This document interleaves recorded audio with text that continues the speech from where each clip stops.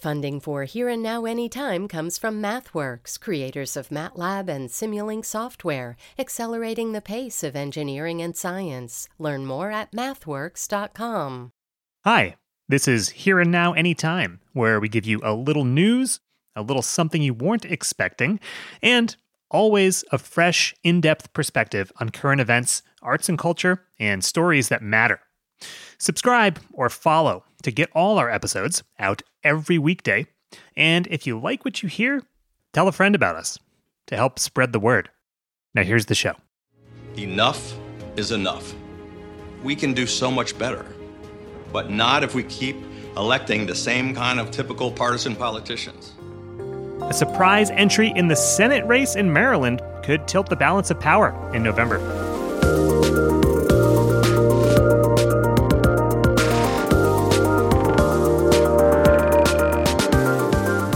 It's Monday, February 12th, and this is Here and Now Anytime from NPR and WBUR Boston.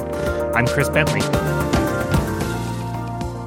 Today on the show, Chinese electric vehicle maker BYD has overtaken Tesla in sales, and one automotive expert says that's just the beginning. Also, actor Zach Woods says he's a big fan of public radio. I rely on it and love it.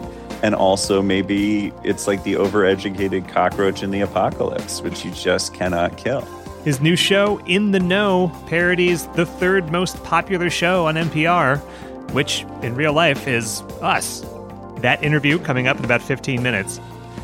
But first, former Maryland Governor Larry Hogan is popular in his home state. So his surprise announcement that he's running for an open Senate seat there is shaking up the race. And we've got eyes on another key Senate race in Montana, where there's now a Republican primary brewing with the entry of Congressman Matt Rosendale. Nathan Gonzalez has been watching it all. He's editor and publisher of the newsletter Inside Elections, and he spoke to Robin Young. You're right, the Republicans are well positioned to win back control of the Senate in November. Flesh that out, because we know if Donald Trump wins the presidency, Republicans then have a vice president vote in case of a tie. So what's the math in the Senate? Well, the Senate majority is hanging in the balance. Republicans only need a net gain of one seat if they win the White House, because then the vice president could break tie votes. And right now they have essentially or effectively one seat in the bank with West Virginia, the seat that Joe Manchin is leaving. He's not running for re-election. Republicans are going to win that. So if Trump wins the White House, then Republicans control the Senate. Let's say Trump doesn't win the White House, then Republicans need to gain a second seat. They have more than a handful of opportunities, but the focus is really on Ohio and Montana, where two Democratic senators are running for re-election in states that Trump has won in the past, and Trump was likely to win again, even if he doesn't win the overall race. Boy, it's razor thin, and we're going to get to Montana in a second, but this is why Senate GOP leaders are making a real effort to pick candidates who can win in a general election. Hogan must have been a no-brainer.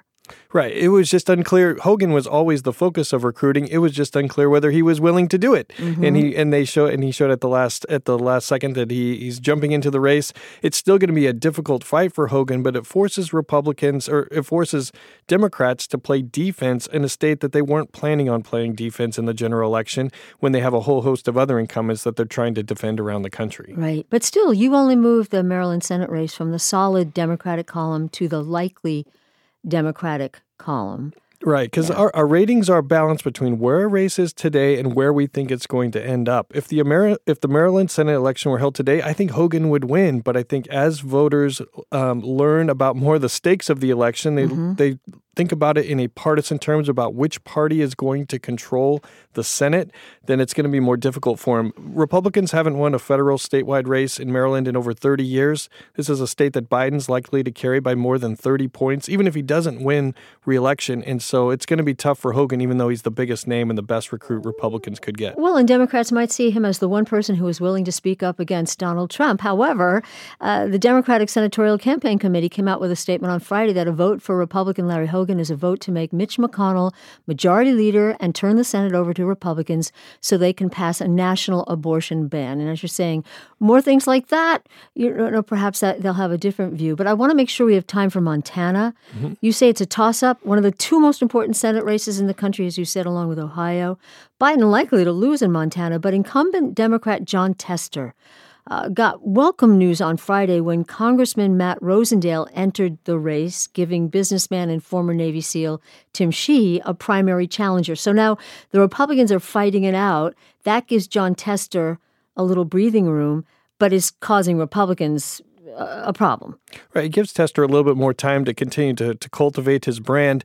But this is really a fight between Republican strategists believe that Tim Sheehy will be the best candidate because he's a fresher face. He's wealthy. He's been spending millions of dollars. They hope he will spend millions of dollars more. In contrast with Rosendale, who's been elected statewide, but he also lost the 2018 race to Tester. He is not a good fundraiser. It's going to be more expensive for the party to try to get to try to defeat Tester if Rosendale's the nominee. And this is just the primary is going to take up time before they can really focus on Tester. Right. And on Friday, former President Trump said he respects Rosendale, but he's endorsing Sheehy.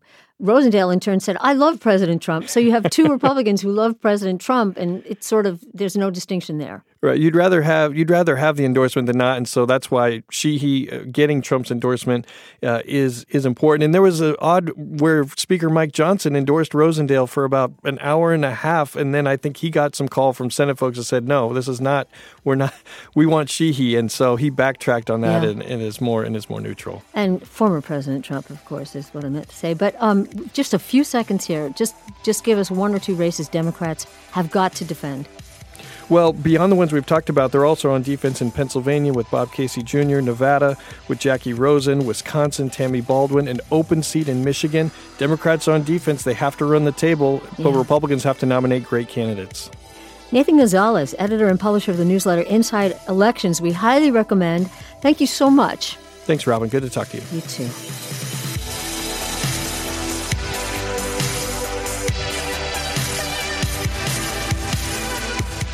Coming up next, what's the secret behind Chinese Tesla killer BYD's success? Find out after the break.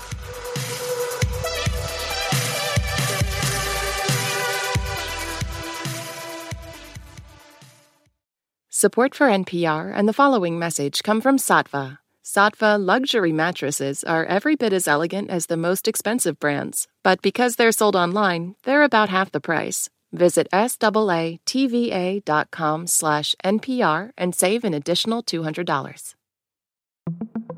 On NPR's Throughline. We cannot function for 24 hours without cobalt because it's in our smartphone, our tablet, our laptop. And as a consequence, the lives of the people living in that part of the Congo descended into just a catastrophe. Find NPR's Throughline wherever you get your podcasts. Taylor Swift has dropped a new album. She is the biggest pop star in the world, and everything she does makes news. I gasped. I was like, oh my God, I've been there, and you can identify with it. For a breakdown of Taylor Swift and her new album, The Tortured Poets Department, listen to the Pop Culture Happy Hour podcast from NPR.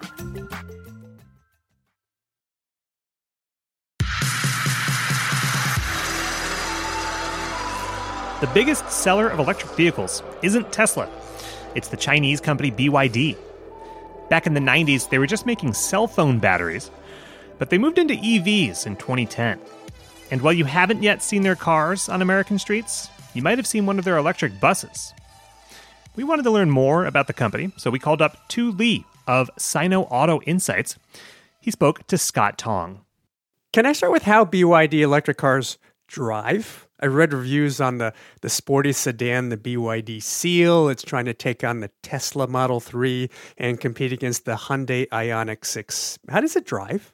I think it drives really well. We have to look at the target market, and they're not looking for some speedy vehicle that can ride on rails. I think it's going to compete just fine against those vehicles. It already does with the Tesla Model 3 in China anyways. Yeah. Well, let's go back quickly to the origin story of this company. I went down to BYD headquarters in the southern city of Shenzhen, this entrepreneurial Chinese city in southern China. And that was back around 2008, and they came out with one of the first plug-in cars in the world. You know, BYD stands for Build Your Dreams. Long before that, though, they were a battery company. and then they acquired a car maker. Warren Buffett put in, say, $200 million into the company. When you look at the company's history, what strikes you about it? I think their ability to adapt, evolve, and a look at their long-term planning and how they were able to move from the consumer technology space into the automotive space and take advantage of the fact that they're experts at chip fabrication and battery cell technology and incorporate that into the products that they're currently selling that are dominating the market right now. Yeah. You've been inside several of these BYD electric vehicles. How fun is it inside? Are they comfortable? Are they colorful? Is there something on the inside that is similar or different to, say, a Hyundai or a Tesla? All of the above. Not only have I been in BYD vehicles, but I've been in a lot of different Chinese cars. And so I would say that because they focus more on growth and understanding the mass market, they're not as technology forward as some of their Chinese competitors, but I think they'll also get there eventually. Now, a Western consumer might not like some of the features or some of the kitschy colors because, as you can probably recall, China, there's a lot of lights going on, a lot of neon. It's just sensory overload sometimes. But again, they're going to quickly learn because, as you know, in 2008, they weren't a very good automotive player, but now they're kind of dominating in the most important segment in the world. So I wouldn't bet against them. That's for sure. Yeah. So is it, say, for an American consumer, a little brighter, a little maybe showier than, what we might be used to here in the U.S.? For sure. So I'll give you a quick example. A BMW Cadillac owner might be 65, 70 years old in Europe and the United States. Those same buyers are 20 years younger in China. So different taste, different understanding of what design and style is. Yeah. So when you then think about the green car market and reducing carbon emissions, is BYD kind of at the center of what, Chinese companies are doing to reduce their emissions? They are. They sold just over 3 million cars, most of them in China last year. And in Q4, as you mentioned earlier, they overtook Tesla for just the battery electric vehicle side in China. So they are continuously increasing sales month over month, quarter over quarter. Yeah. So give us an idea of when the day comes that BYD introduces its line of plug-in electric vehicles, full electric vehicles in the U.S. market. What would you foresee kind of a general price range being? I think they would play in the sub $40,000 price point. And I think that's what concerns a lot of government officials in Europe and the United States, because the U.S. market is the second largest market in the world. So they see a huge opportunity with growth and being a major player in this market. And so I think they'd be really, really aggressive. And I do see BYD taking global share on the mass market side all over the world over the next several years. Does BYD plan to introduce its passenger vehicles into the U.S. market anytime soon, or are we still waiting for that? I think most Chinese EV makers are going to wait at least through the election in November and then assess who the administration is in 2025 and beyond, and then make a final assessment. But I do anticipate at least 2 or 3, maybe a handful of Chinese EV players announcing they're entering the market by 2025. We've been talking to Tu Li, Managing Director of Sino Auto Insights. Tu, thanks for the time. Thanks for having me.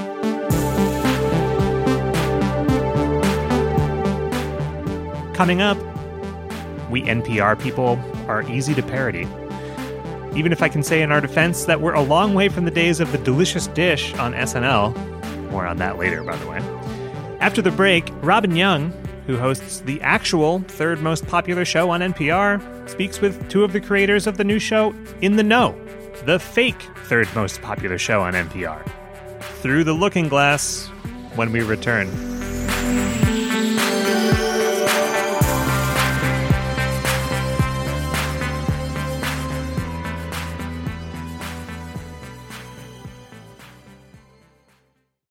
I'm Rachel Martin. You probably know how interview podcasts with famous people usually go. There's a host, a guest, and a light Q&A.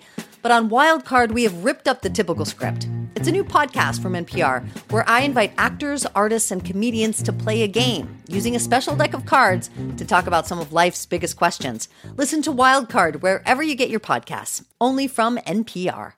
Hey, I hear you have a birthday coming up. Yeah, you. If you're listening to this, that means you have a birthday coming up eventually. And here at Life Kit, we want it to be a special one. Magic can happen and good luck can happen and serendipity can happen if we're open to it. How to have a good birthday, even if you're not a birthday person. That's on the Life Kit podcast from NPR. On It's Been a Minute, we're keeping you in the know when it comes to culture. I break down the latest trends and the forces behind them and introduce you to the creatives who think deeply about how we live today. Come for some good old cultural analysis and have a few laughs with me.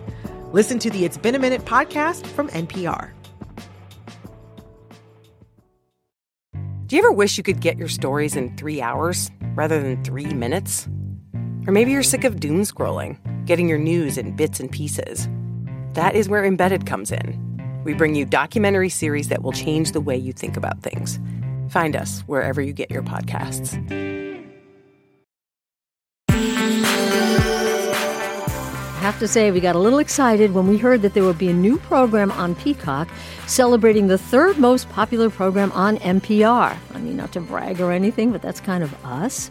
Anywho, then we found out In the Know features a neurotic, white, politically correct gas bag host named Lauren Caspian, an animated character like his NPR coworkers, voiced by Zach Woods, who interviews real-life stars like Black comedian actor Nicole Byer, who here makes a reference to the game Bop It, where you whack things. Lauren agrees. Yes, exactly. When there's those rodents that appear and you bop them with the mallet. Is that right? No, I meant the toy, like bop it, twist it, pull it. Whack-a-mole. No, it's called Bop It. You know, it's like a game. It's a black thing. It says Bop It in the middle. And it's then a black thing. That's why I don't understand. And I would never appropriate the culture. Bop it. It's like hip-hop it and bop it. And this is a black thing. And I would never deign to enter into that cultural space unless invited. Okay, mock him, but isn't he just trying to be respectful? Or is he just being smugly holier than thou? Gack. The show was created by Mike Judge of Beavis and Butthead fame, Brandon Gardner of the Upright Citizens Brigade, and Zach Woods of The Office. I think we have Zach and Brandon. This is Brandon. Do we have the other? Hi, Robin, and this is Zach. Oh, the other traitor. Oh, hi. How are you? Couple of Benedict Arnolds. Oh, my goodness. No white liberal stereotype is left behind. Your personal Judas. I apologize. If it's any consolation, like the actual Judas, I live in hell of my own making.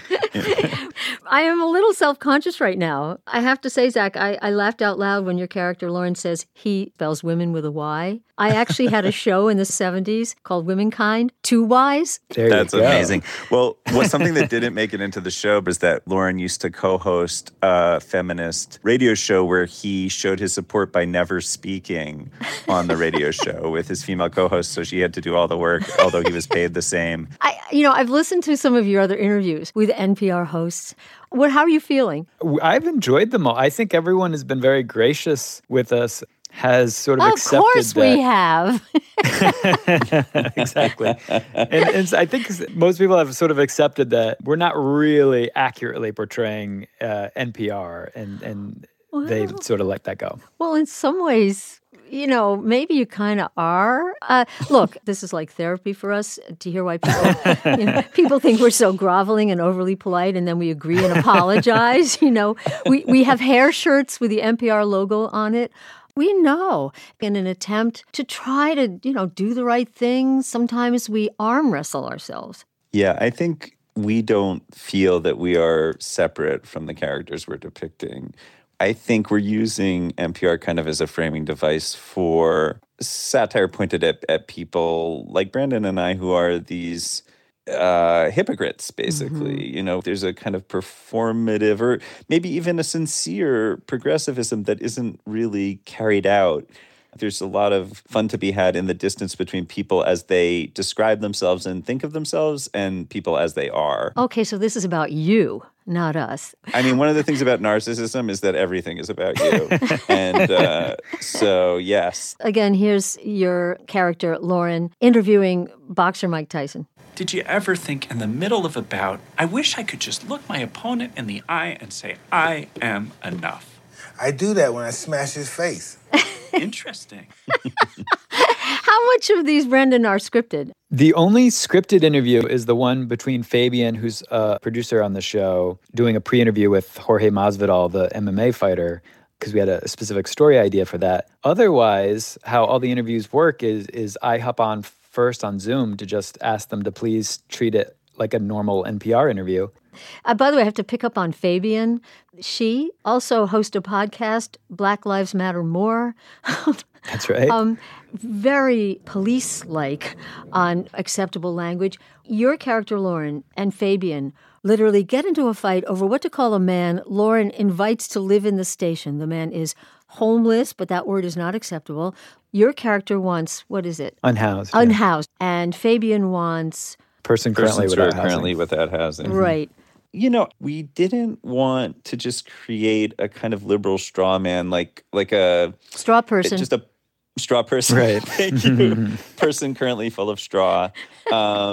Because it just seems sort of easy and reductive to create a punching bag that's just a collection of stereotypes.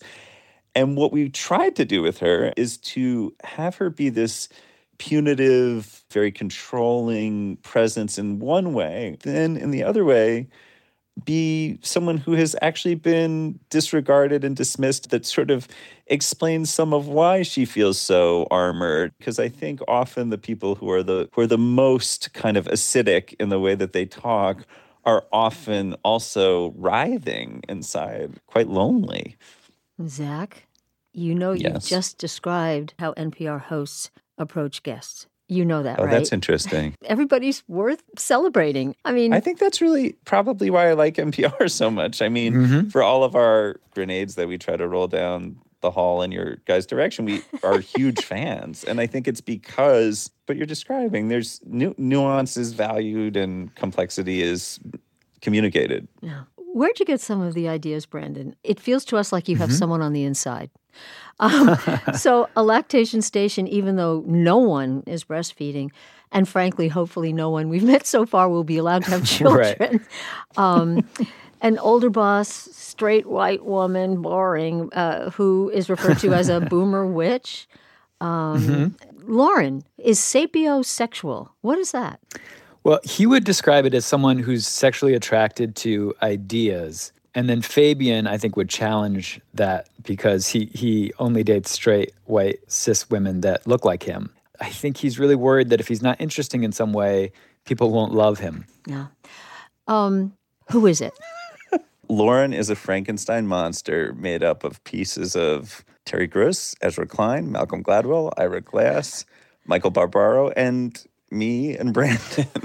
It's just this unfortunate stitched together creature. I think something that I sometimes hear in public radio or on podcasts is there's this kind of intellectually naughty quality where it's like, dare I challenge the sacred cows? Like this kind of provocateur vibe where someone's being puckish in an attempt to be maximally fascinating. And that drives me bananas, where it's like, well, everyone agrees that violence is wrong, but what if it isn't? You know, that kind of thing where it's like, let's turn it on its head. I think because I grew up in a very talky family where there's a degree of kind of verbal one-upsmanship, and so I have a real allergy to that, and yet I still do it. Well, first, I'm pretty sure the NPR hosts on your list are pretty busy up in the firmament of NPR superstars saying, who is that speaking? Have you heard from any of them? Terry keeps threatening my mom. I think my mother more, like my mother would always be texting me, like, put this in. One of her particular pet peeves, I guess what I'm wondering, that's one that she, and it's funny, when we talked to one of our moles on the inside, they said that public radio listeners would write the most vicious kind of critiques. If you used a preposition incorrectly, I would say whoever's listening, stop sending these verbally abusive notes to the people who work there. Well, what about you? I want to know from you. Like, what do you think? What did we miss? Stuff that sounds like you aren't actually speaking to someone in the wake of. You wouldn't talk to your friend and say, that came in the wake of. So we're trying not to do that. Right. Yeah. There's like the seriousness of an NPR host, but when they are humorous with each other in a way that feels so stiff, but let's show them we can have a little bit of fun. Like Sweaty Balls, the SNL skit mocking completely repressed NPR cooking show hosts. Now, what's on your list this holiday season, Margaret Jo? Well, Terry, I really got greedy this year. I'm asking Kris Kringle for a wooden bowl, some oversized index cards, and a funnel. Ooh, a funnel. That'll be great for funneling. I know. I feel like a glutton. It's neat. Santa's fun. Santa's fun. Neat. Yeah, it's fun. Fun. Like good Christmas. times. Good times. This isn't new, but for some reason, despite this decades of mocking NPR, it's still here. I love it. It's valuable, and I rely on it. And also maybe it's like the overeducated cockroach in the apocalypse, which you just cannot kill. Oh, I smell fundraising T-shirt. Zach Woods, Brandon Gardner of In the Know, a takedown or send-up of NPR, and we're all watching it like crazy. Thank you so much. Thank you. We love you. We're sorry. And truly, we do love you. I listen to your show, and I love you. And thank you for having us on. Yeah, that's all right. No, sorry, we've broken up. Oh, no. Take me back. I'll try to find the frequency on my car radio, and it'll just be gone. It'll just be a note. Canceled. But just for you. That's our show. Here and Now Anytime comes from the team behind Here and Now from NPR and WBUR Boston. Today's stories were produced by real-life, not animated characters Lynn Menegon, Adeline Sear, and Karen Miller-Medson. Today's editors were Todd Munt, Peter O'Dowd, Micaela Rodriguez, and Kat Welch. Technical direction from Caleb Green and Michaela Varela. Mike Moschetto wrote our theme music, along with Max Liebman and me, Chris Bentley. Our digital producers are Allison Hagen and Grace Griffin, and the executive producer of Here and Now is Carlene Watson. Thanks for listening. We'll be back with you tomorrow.